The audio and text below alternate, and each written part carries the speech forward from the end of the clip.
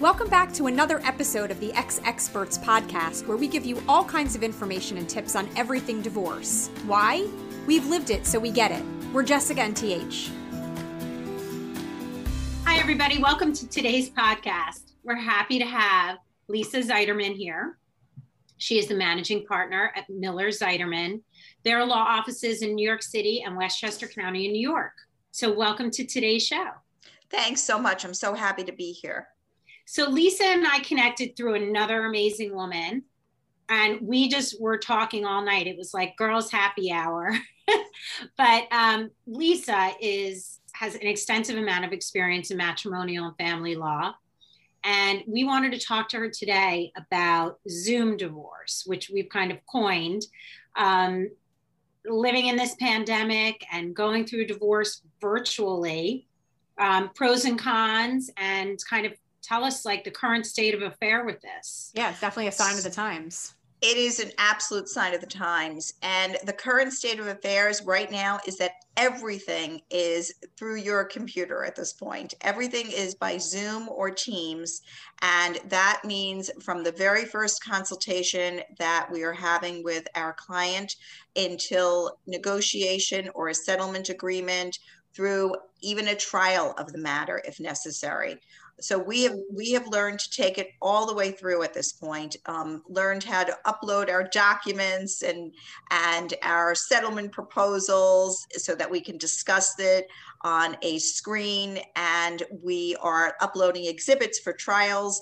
We really are doing this all through Zoom and Teams, and it has been quite the experience, and I think that there's been a lot of pros that we have actually learned came out of this. Well, I was just going to ask, because I feel like in the past, it's very possible that the court systems weren't, kind of keeping up with the times, and maybe we're behind in certain ways. And so the downsides, which I want to ask you about with regards to timing and things like that people are getting frustrated with, I wonder if they're outweighed by the new benefits, which is that courts and judges and everyone involved have really been forced to be able to actually use the technology available to them. And, the idea of being able to get affidavits and power of attorneys and all of the kind of legal things done and signed virtually and then uploaded. I mean, it expedites the processes in certain ways for sure.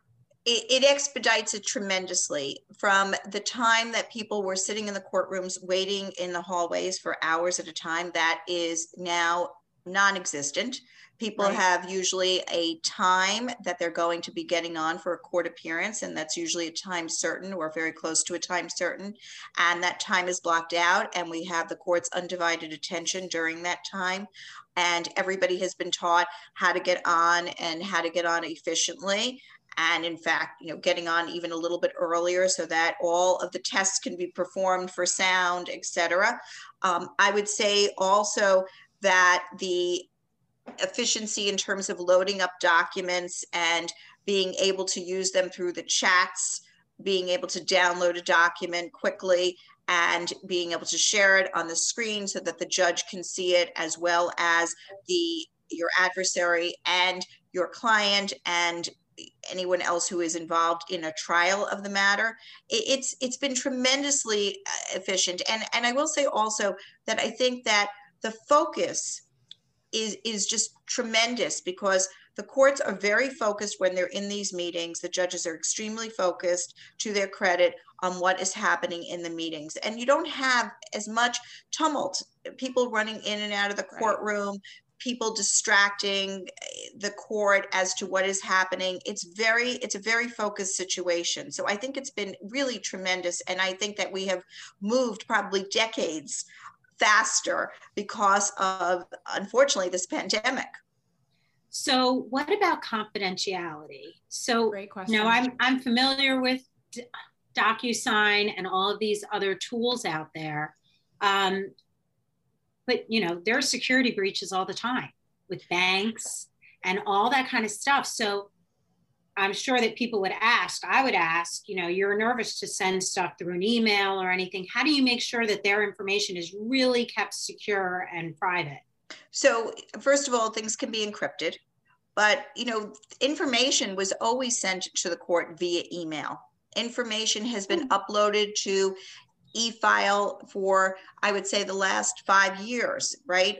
So information being uploaded to a place, essentially a courthouse, that's nothing new. It's just that now we're able to upload it for all of our meetings, conferences, and all of our trials. And that is something new. And again, you know, the cost savings, I think, is tremendous because of the fact that you're uploading the documents. You're not making, you know, 20 copies of these documents. And I remember doing that.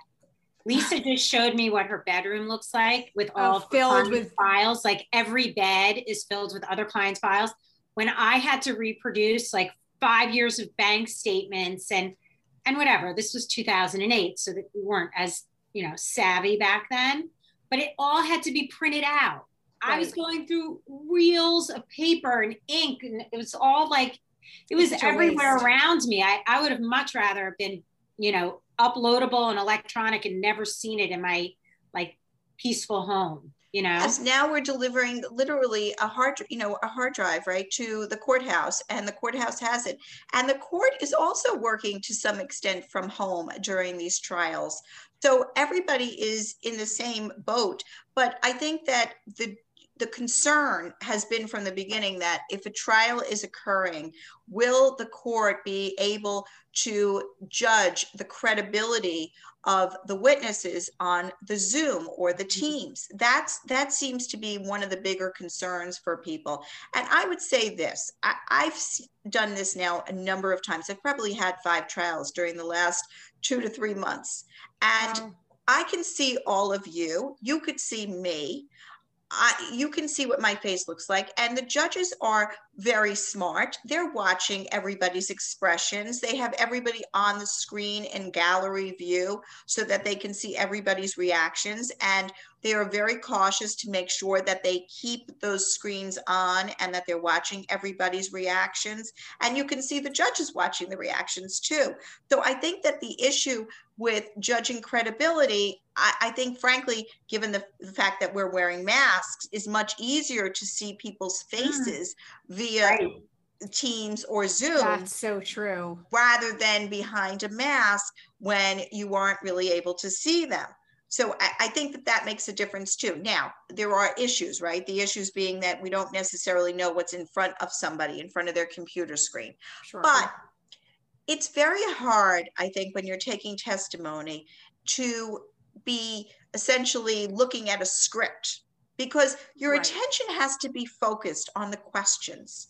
And so you don't know what question I'm going to ask next. What are you going to do? Rummage through your outline? You don't have no idea. Right. So you're on, and you have to be on and ready to go. And you're not going to be able to figure out the answer to my questions on cross-examination. It's just not possible. So hang on one second. Are these recorded? So they are actually taken down by stenographers, the same as if we were in court. So, but not recorded like what we're doing here. No, in family court, they are recorded, and they always were recorded in family court. But none of the people who were actually part of the trial, neither the witnesses nor the attorneys, are allowed to record. That's one of the rules, and they tell you that when you get onto a conference or to a trial.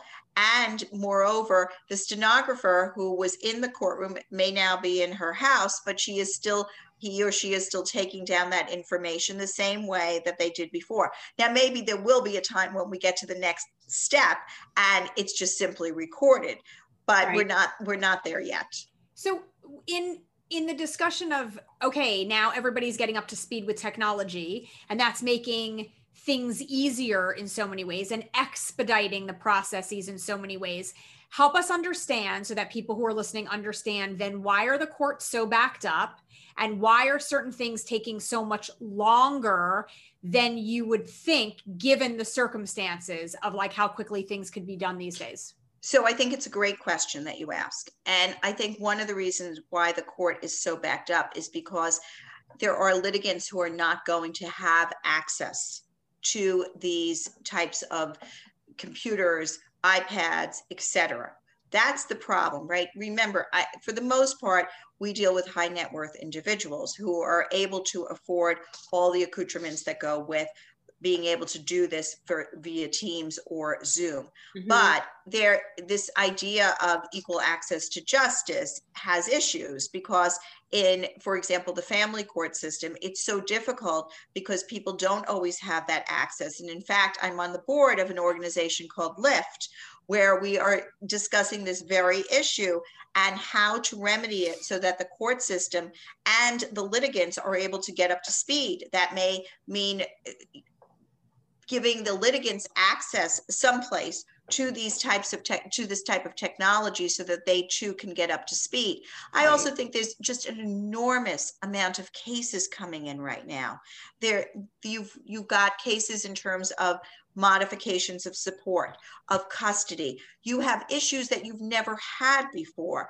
Like what? What are some issues that you've never had before that are potentially pandemic related, that are more like tied into Zoom and online divorce? Relocation. People have relocated during the pandemic, right? Mm-hmm. People have gone to different areas during the pandemic and then decided to stay. And in some cases, that may be as far as California, where people have decided that they were going to go out there to spend the time during the pandemic, thinking when they went out in March or April that it would be a few months. Right. And then they're now out there for more than 6 months. And remember, there is a home state rule for where a child is residing. And that home state rule says that when a child is in a place for 6 months, they actually become essentially that state's child for purposes of custody, right? And until what age? That's an issue. 18? Until 18 years? Well, until the time when they would move, right? Or 18 years. But and the 18 years depends upon what state, right? New York State is 18 years for custody. But is this more an issue in circumstances where the parents are fighting over custody or in disagreement over custody? Or is it relevant and just creating wrinkles in the system if me and my ex are in a relocation situation, but we've already agreed amongst the two of us it's amicable and like we already know what's going to happen with the kids, but now the fact that I'm living somewhere else am I creating a problem or no? So it's not a problem if both of you agree. Right. But remember, there are a lot of people who don't agree. So now I've moved and I've relocated with my kid and now I'm like, oh yeah, sorry, we don't have to come back now. We're going to live in California. It's a problem, right? Because your former spouse may have thought it was fine for a temporary type of situation, or your spouse may have thought it was fine during a temporary situation. And now where you're with family or a grandparent or some relative and your support system has changed and you've made new friends essentially or reconnected with loved ones, that's an issue. Holy shit. Another issue that people certainly have is remote versus in-person school. Yes. So there are definitely different opinions. Right, you just take your kid with you to California. But then, or you take your kid with you to California because now you can go to school in person and now you're like, okay, but we didn't have this option at home. So this might be what's better for the kid, according to that parent. So much more. And that's hard to argue with. Or it might be just in your home state. We have this every day. We have parents who are in New York State. They're still living in the same exact places they were living. And one parent wants to homeschool at this point and use remote learning. And another parent wants to send the child to school for socialization purposes. And nobody's right or wrong at this point, right? Because there are the pros and cons of both. And then of course the school shuts down and now there are childcare issues, right? Because somebody in the school has now contracted COVID. And so is this contributing to delays in the system because now your case is taking twice as long because you have all of these extra things that you hadn't thought about? This is actually contributing to an overload of the system. Oh my gosh. Because all of these issues that I'm now discussing with you are reasons that people are going to court. Mm-hmm. So, so it's big enough to warrant going to court. Right. Right. Because it's a big issue if you want to take your child out of school. So cases that may have been able to have been mediated or worked out in collaborative divorce now are being litigated. Or they are issues that wouldn't have come up in the first place. Right. Right. It's never been a problem. Exactly. We're going to have a new issue. I bet. I'm going to place a bet that we have a new issue as soon as children can be vaccinated for COVID. Well, Okay? as soon as schools start requiring children to be vaccinated, I think you're going to have a lot of people in this country and elsewhere around the world who are going to say, I'm not vaccinating my kid for COVID because they think it's untested. They think it hasn't been right. It's not effective enough. It's not proven long enough. And that's going to be a really, oh my God. That's going to be the long-term effects on a kid. That's right. That reproductive system. I mean, who the hell knows? So, the rule now is that children who attend school have to be vaccinated, right? And we had this issue come up last year with measles, rubella, and there was an outbreak, and the court system decided that children have to be vaccinated. So now we're going to have a new issue, I am sure, and research is just starting to be performed for children, I think, who are 12 to 15, but it'll soon be earlier. And there are a lot of children who are getting COVID. I mean, every day I hear of another child getting COVID. So it is real. And I am sure that we're going to have disputes between parents about whether or not to vaccinate the child. And the court can't make that determination, but what the court can do is to make a determination as to which parent is in the better position to make that decision. And so there are so many new issues. And of course, there's people who are unemployed, right? Who wouldn't have been unemployed otherwise, who are now putting in support modification petitions. And those are overloading the system. Or people who are waiting for their contempt applications to be heard because somebody's not paying the support that they were supposed to have been paying because they no longer have a job. So we are in a totally different universe, essentially, with new issues that never existed before. Well, go ahead, T. Do you think that more of the cases coming your way have to be litigated, or are they being handled through mediation? Or is it really just luck of the draw?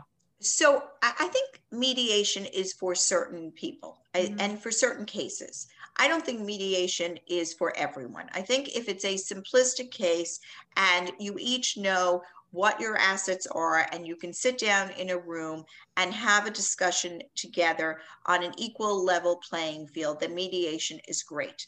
But I think that there are many cases that isn't the case, where people don't have the financial information and one person has more control of the finances than the other. That is not a great case, in my view, to be mediated.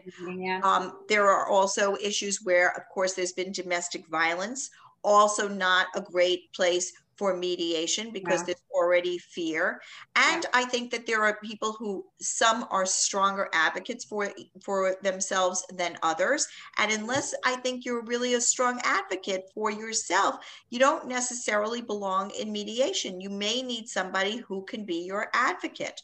And so, I always say, and I hope it never would come to fruition, but if my husband, who is a very strong personality, and myself had to get divorced, we could easily mediate it because we could figure out what the finances are in 10 minutes, and we would figure out how to divide it, and we're on an equal playing field. Right. That's huge. Right. I mean, the podcast that we've done to date, I mean, what the thing that comes up over and over and over again is, unfortunately, the women are not properly educated on their financial health.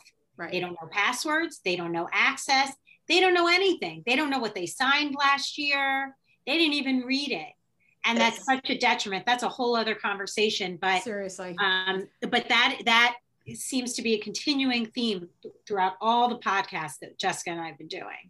I think that's right. And I think that mediation, if you're going to do mediation, I think this is an ideal way to do mediation through Zoom. I don't think you necessarily need to be in the same room to do it. You could be in your Zoom room, but you also have, and I will say this is the cons, right? You have the dog who runs in, you have the children who need to, you need to make sure that your children are out of earshot to have these conferences as well as trials. So there is definitely a con to it, which is that you still need to manage your household while all of this is going on. You have your everyday distractions. That's right. Lisa was telling me that some of her clients do their depositions and have their calls from their cars. I believe they're it. Each in their own car. I believe it. And you know what? The kids are in the house. Let the dog run wild for an hour. I'm in my car.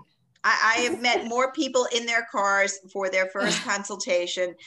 Their cars, I'm going to call it consults in the cars, because it's like that Jerry Seinfeld show. The comedian in the cars and the coffee, right? Coffee in the cars. This is consults in the cars. So exactly. Funny. So it's great though. Yeah. So, I mean, this conversation could go on and on, honestly, and there's so much great information. And thank you for taking the time and bringing it to everyone here at the X Experts community, because what's happening now virtually with divorce is definitely something that people need to be aware of and need to be prepared for and need to understand what that process is. So for anyone who is interested in reaching out to you directly, what are the best ways for them to find you? So they can find me at lisazeiderman.com, and that's LISAZEI. D as in David, ERMAN.com. They can call my office, and I'll give you my Westchester number at this point because of the fact that we're between offices, right? 914-455-1000. Or they can simply email me at lz@mzw-law.com. We're going to have all of that information on our website as well. For anyone who's listening, you can hop over to the xexperts.com. And find that information. But Lisa, thank you so much. And we look forward to speaking with you again soon. Thank you so much. It was really wonderful. For everyone out there listening, if you know anyone at all that would benefit from what we talked about today, please share this episode and everything X Experts. Be sure and click to subscribe to the podcast on iTunes or wherever you listen to your podcasts. And please follow us on social media at X Experts. That's EXPERTS on Instagram and Facebook and YouTube. Thanks for listening.